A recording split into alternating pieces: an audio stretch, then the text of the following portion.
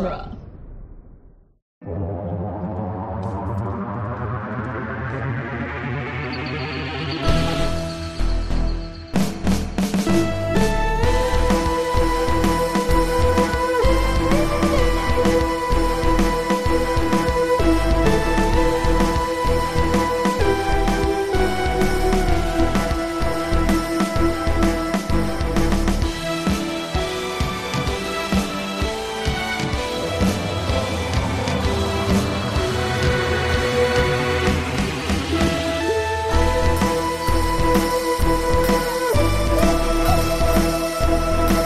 Hello and welcome back to the Doctor's Companion presents Doctor Who The Long Way Around, the weekly podcast where we review and discuss every episode of Doctor Who, one doctor at a time. I'm Scott Corelli. I'm Cassandra Fredrickson.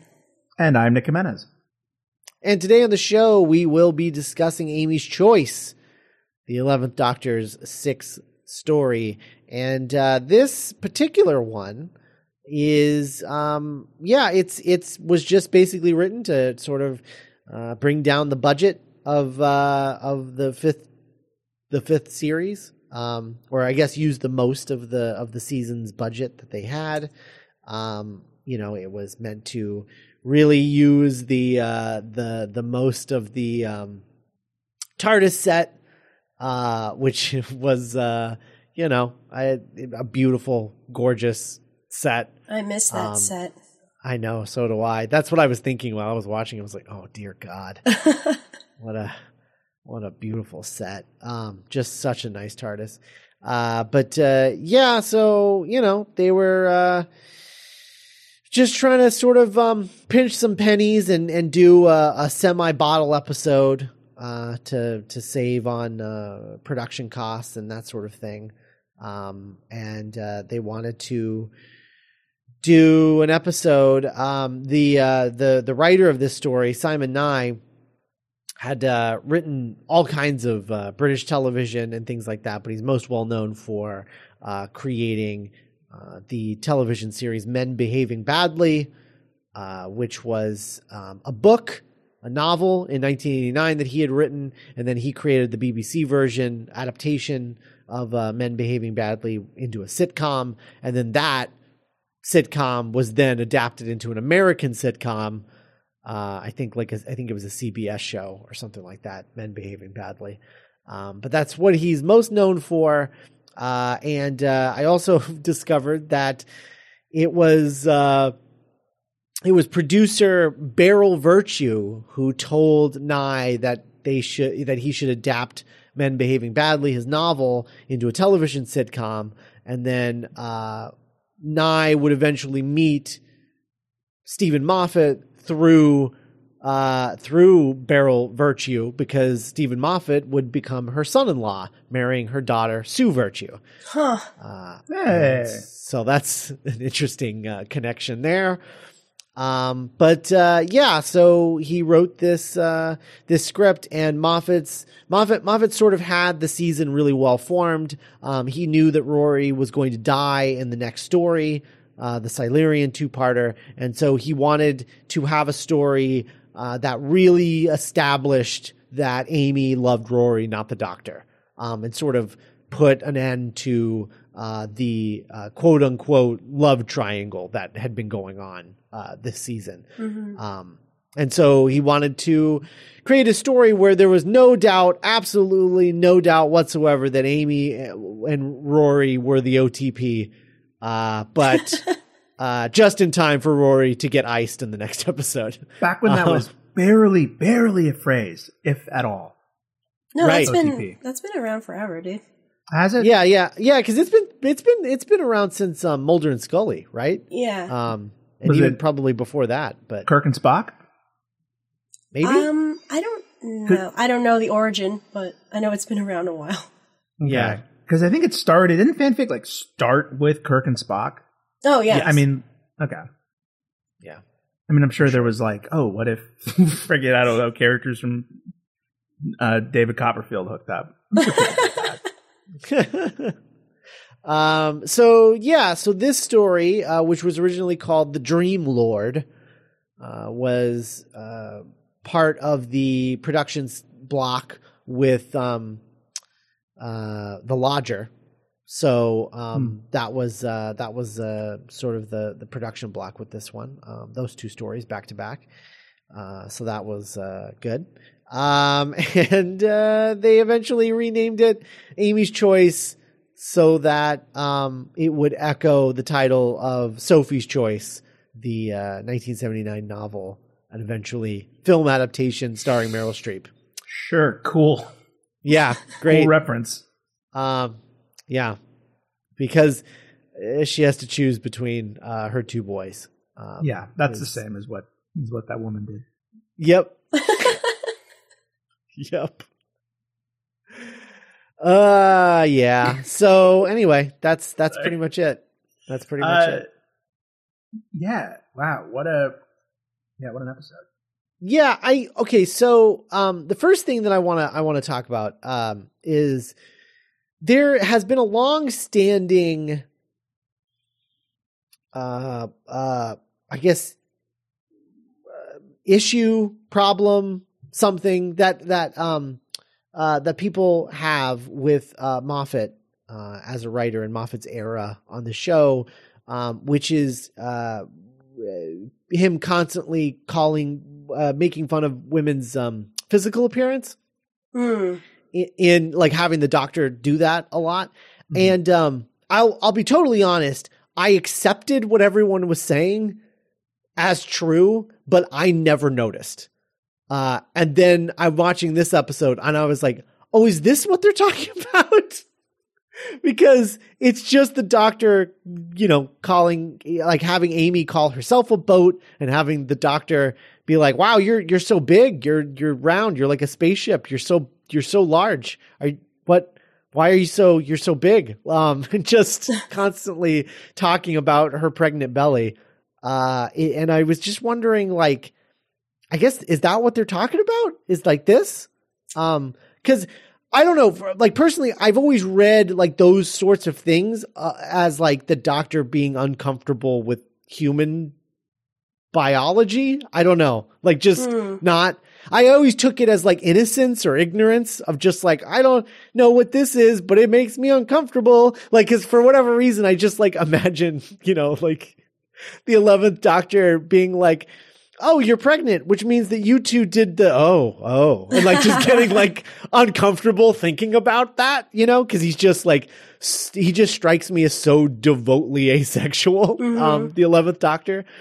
So I don't know. That's how I always read it, but apparently others read it differently. Maybe I don't know. I'm curious what you think, Cass. I don't remember. I mean, I definitely remember someone referring to Amy as the legs, and I think like that's what like I'm fine with like I don't know. I don't know if I'm fine with the pregnancy thing, but it's like a very obvious like I haven't seen you in 5 years. Oh my God, you're making a human like. Kind of thing, as far as like commenting on Amy's everyday appearance, which is a little more problematic. Yeah, the legs was like his. He was like giving everyone a Secret Service nickname because it was when they were hanging out in the White House. Yeah. It was legs, the nose, and I forget Rivers. Mrs. Robinson. Right. Yeah. which is its own little bag to unpack. Yep. Yeah.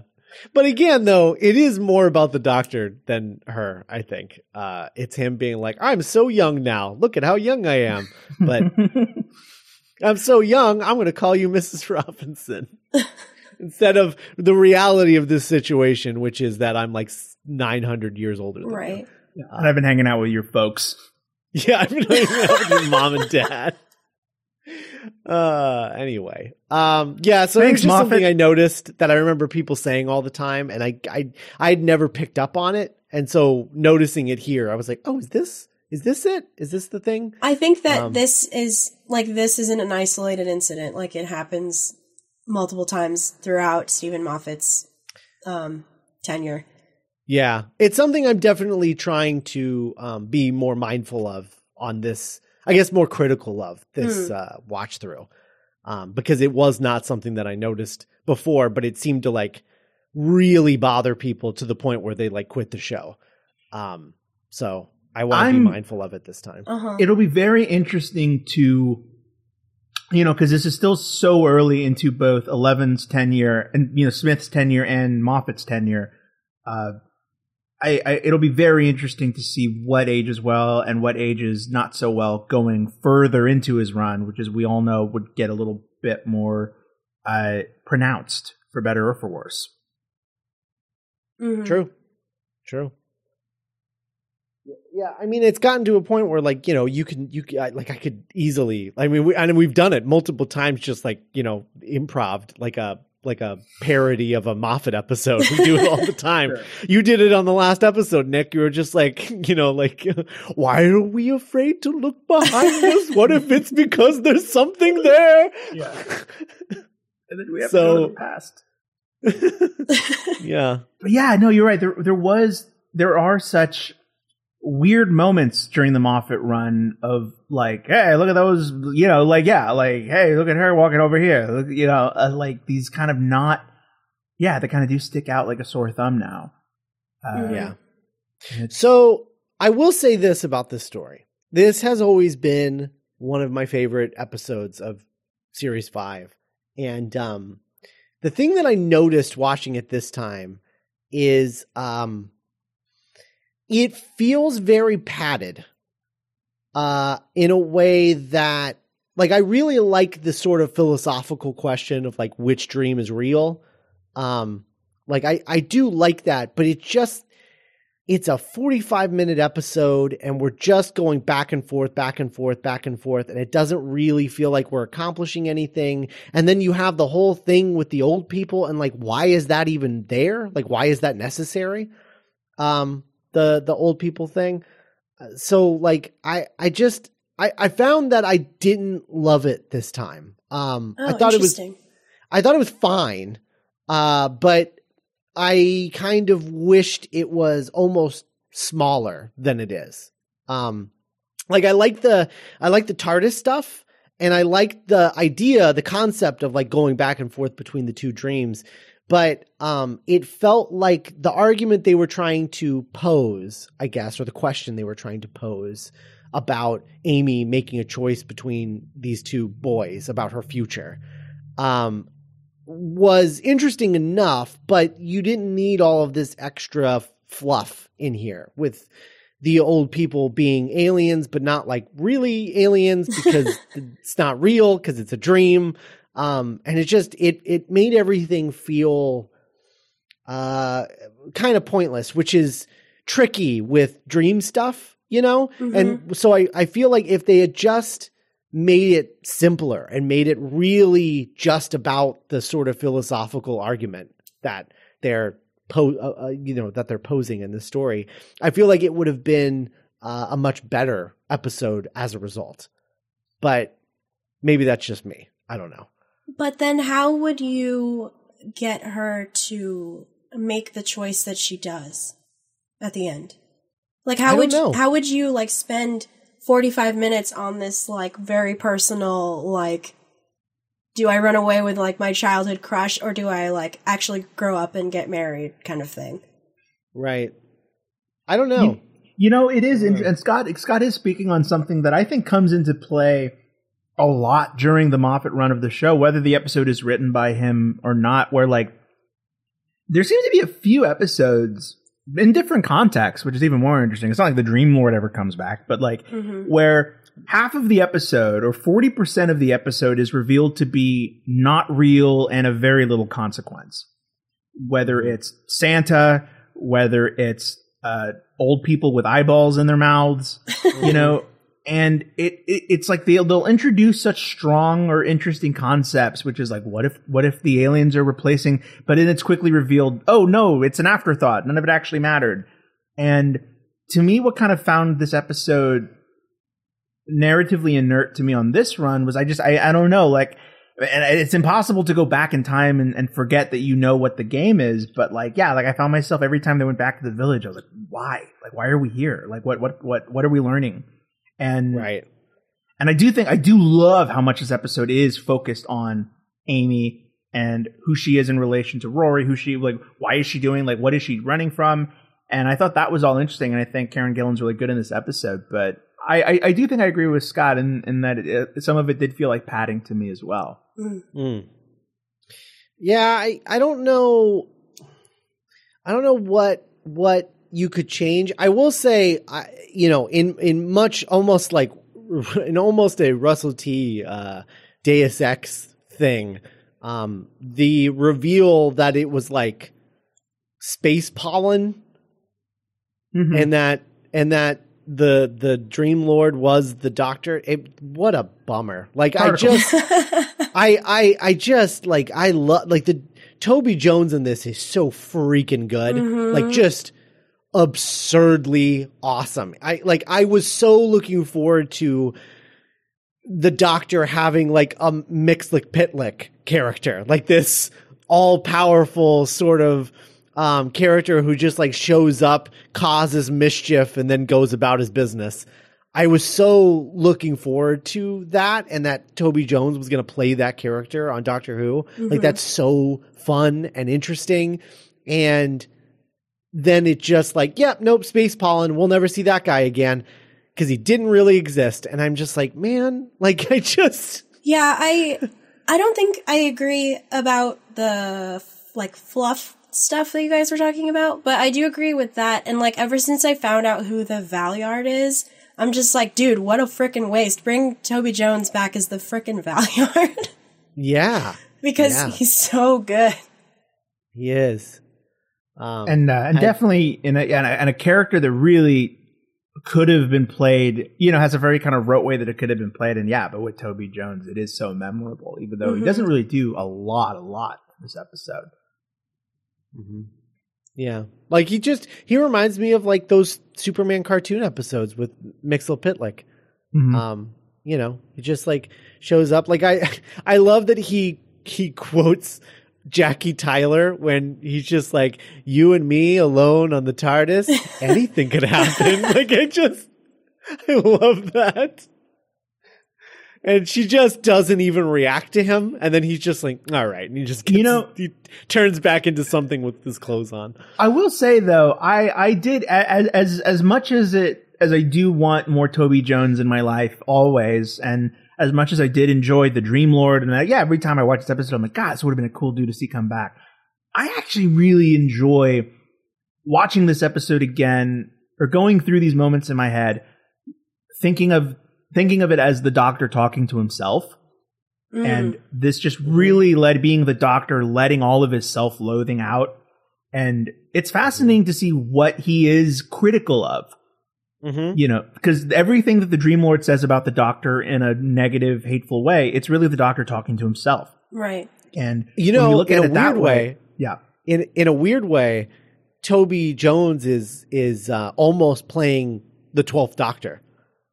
Yeah. There are a bunch of moments in this where he calls out the 11th Doctor on stuff that is going to be paid off in his next regeneration. Yeah. Which is you don't care about the people that you put in harm's way. This is a game to you. You think you're better than everyone. You're afraid. Right. I know how afraid you are. In retrospect, And the bit where he's in the back of the car and he's just oh, the old man likes hanging out with the young people, don't you? Yeah. Yeah. It's great. Yeah. Yeah. Yeah. And I think it was really, especially strong to me when you think of, I think of 11 being a very almost going into 6 territory of I'm the smartest boy in the whole wide world. And so to find out that this character does have all of this conflict and self-hate inside of him makes him, I don't know, it made 11 more interesting to me. This time. I know thematically the reason why it's, Amy pregnant and married with with Rory in the village. I get what they're trying to say, but I almost wish that it was 2 separate TARDIS situations. The 2 dreams were both set on the TARDIS, but in different dire situations, One, it would be cheaper to make for sure. And 2, it just would have been, I don't know, more interesting. And you could have had Rory sacrifice himself to save them in one of them. And then that forces her to like, all right, let's drive this thing into the sun because I want to be in the other one. I don't know. I kind of like, because I always forget the payoff to this is that they're both dream scenarios. And I like the dichotomy because like these two dream scenarios are like the embodiment of what she's basically choosing. Like they're like the village is Rory and the TARDIS is the Doctor, and they're like, oh wow, there's a cool cold sun, and isn't this nifty? There's like weird old people aliens, but like I don't know. I really like this episode. Yeah, and you know, and speaking, and I guess on the edge of playing to the other side of like the village world, you know, the Russell T Davies era was so unique because of his fixation on like the common man.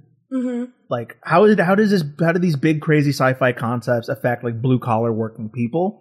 And you know, I talk about how admirable that is, even though sometimes the episodes themselves are a little too campy or on the nose.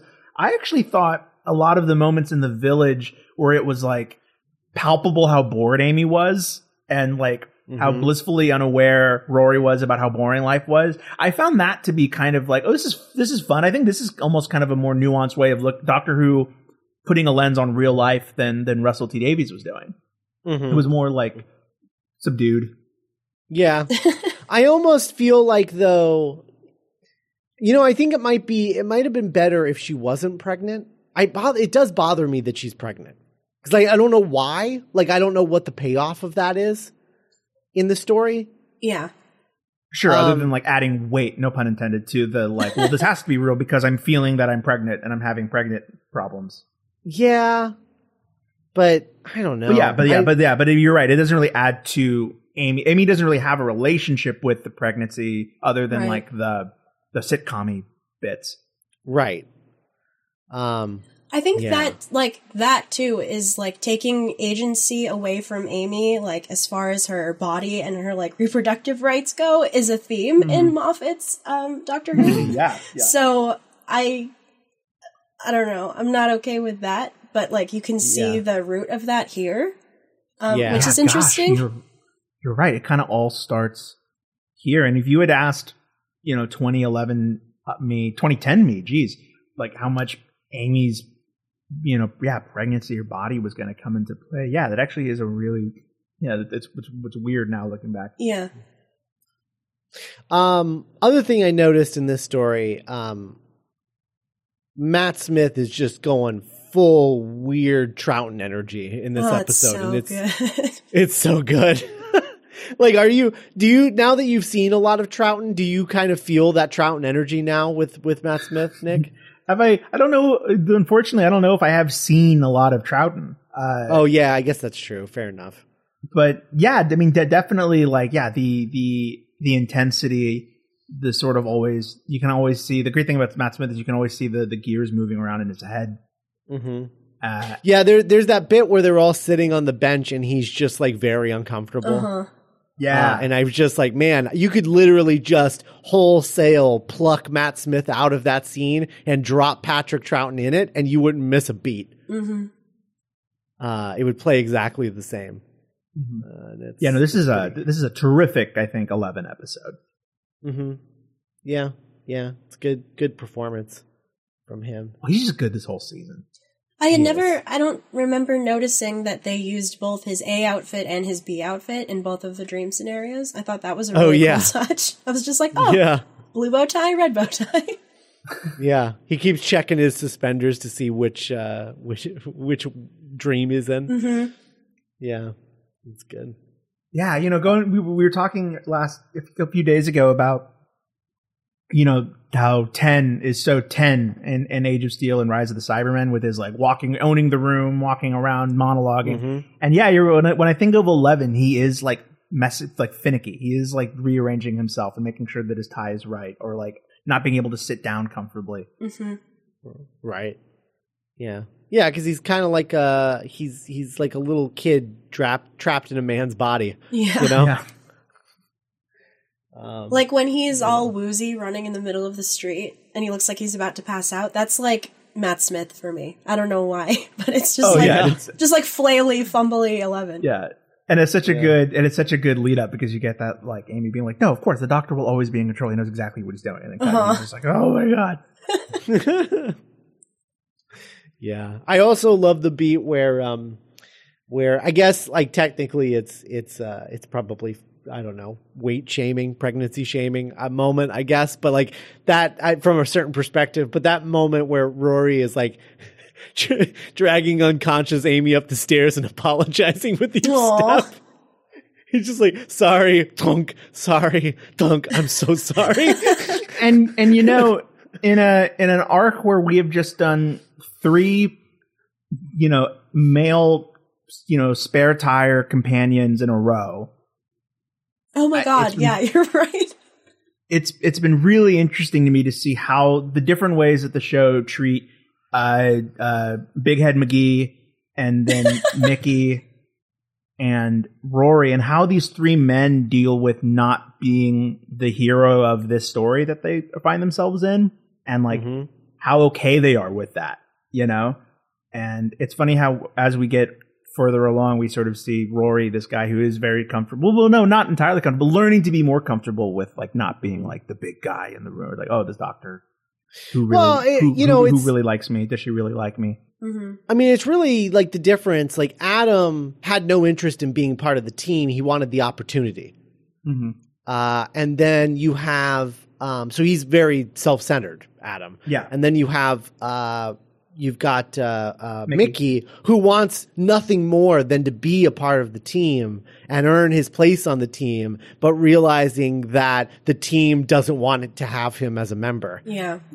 It's not a team. It's yeah, they don't, they're like, we don't want to really hang out with you. You just invited yourself and whatever. We want to make out. So, yeah. And so he, so he just goes and he figures out his own thing. It's, you know, it's so funny that, you know, the episode in which the Rose and Ten are at their absolutely most insufferable is the episode right after Mickey leaves. Yeah. Oh, he's gone. Finally, we can just be the worst. Yeah. And then Rory, who is like, just sort of like trying to figure out where he fits in this and like where he fits in Amy's life and how the doctor fits in their life. And he's just trying to navigate it. Yeah. You know, he would almost rather Amy not be on the team, where he's like, what's wrong with this? Why do you have to go off and do this? Right. Like, yeah.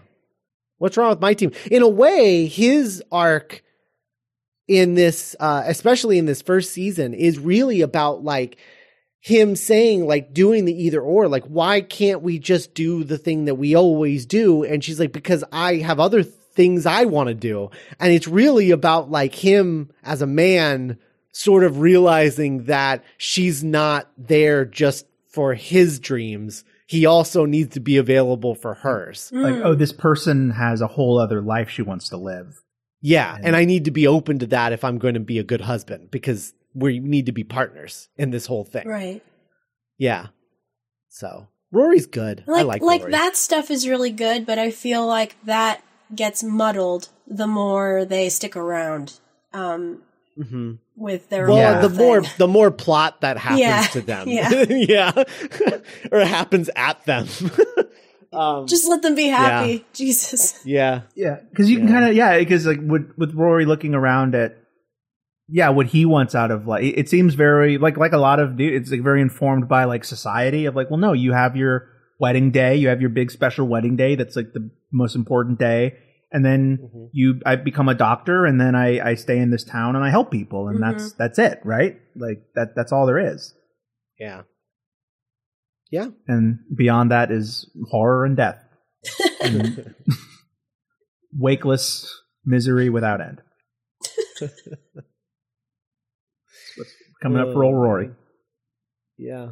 I guess from a certain perspective, I guess you could see the iStock elderly geriatrics their place in that village dream, that they're sort of representing like the fact that no matter how much he wants this simple village life, this other thing is always going to be a part of Amy's life. And if he wants to be with Amy, he's going to have to deal with it. Maybe. Except that it kills him, which is unfortunate. But well, kills. I mean, it does in that dream. And thus begins the Rory dying. Yeah. Hope you enjoyed that sweet, sweet darkness, my friend, because you are about to revisit it over and over and over again. I don't feel so good, Mr. Stark. For real. We get a Elizabeth I shout out in this.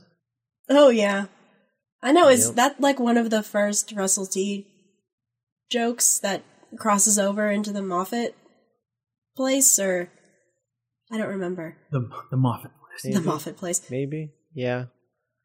Was it it wasn't from a Moffat episode the first time that came up? Well, according to Wikipedia, the running joke began in The Shakespeare Code, which was written by Gareth Roberts. Oh, okay. So Gareth Roberts then.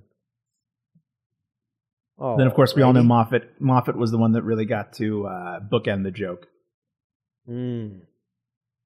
That's true. That is true.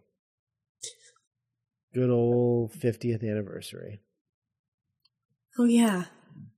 That's a thing. Yep. It's going on 5 years. Sure is. It sure is. Day of the Doctor. Yeah. So that's it. Yeah. This is there's a rumor apparently in this episode that the Dream Lord is an early form of the Valeyard. But this has been left unconfirmed. I mean, I don't want to get into it because I don't want to spoil it for Nick. But yeah. I wouldn't remember. That's years from now. It's true.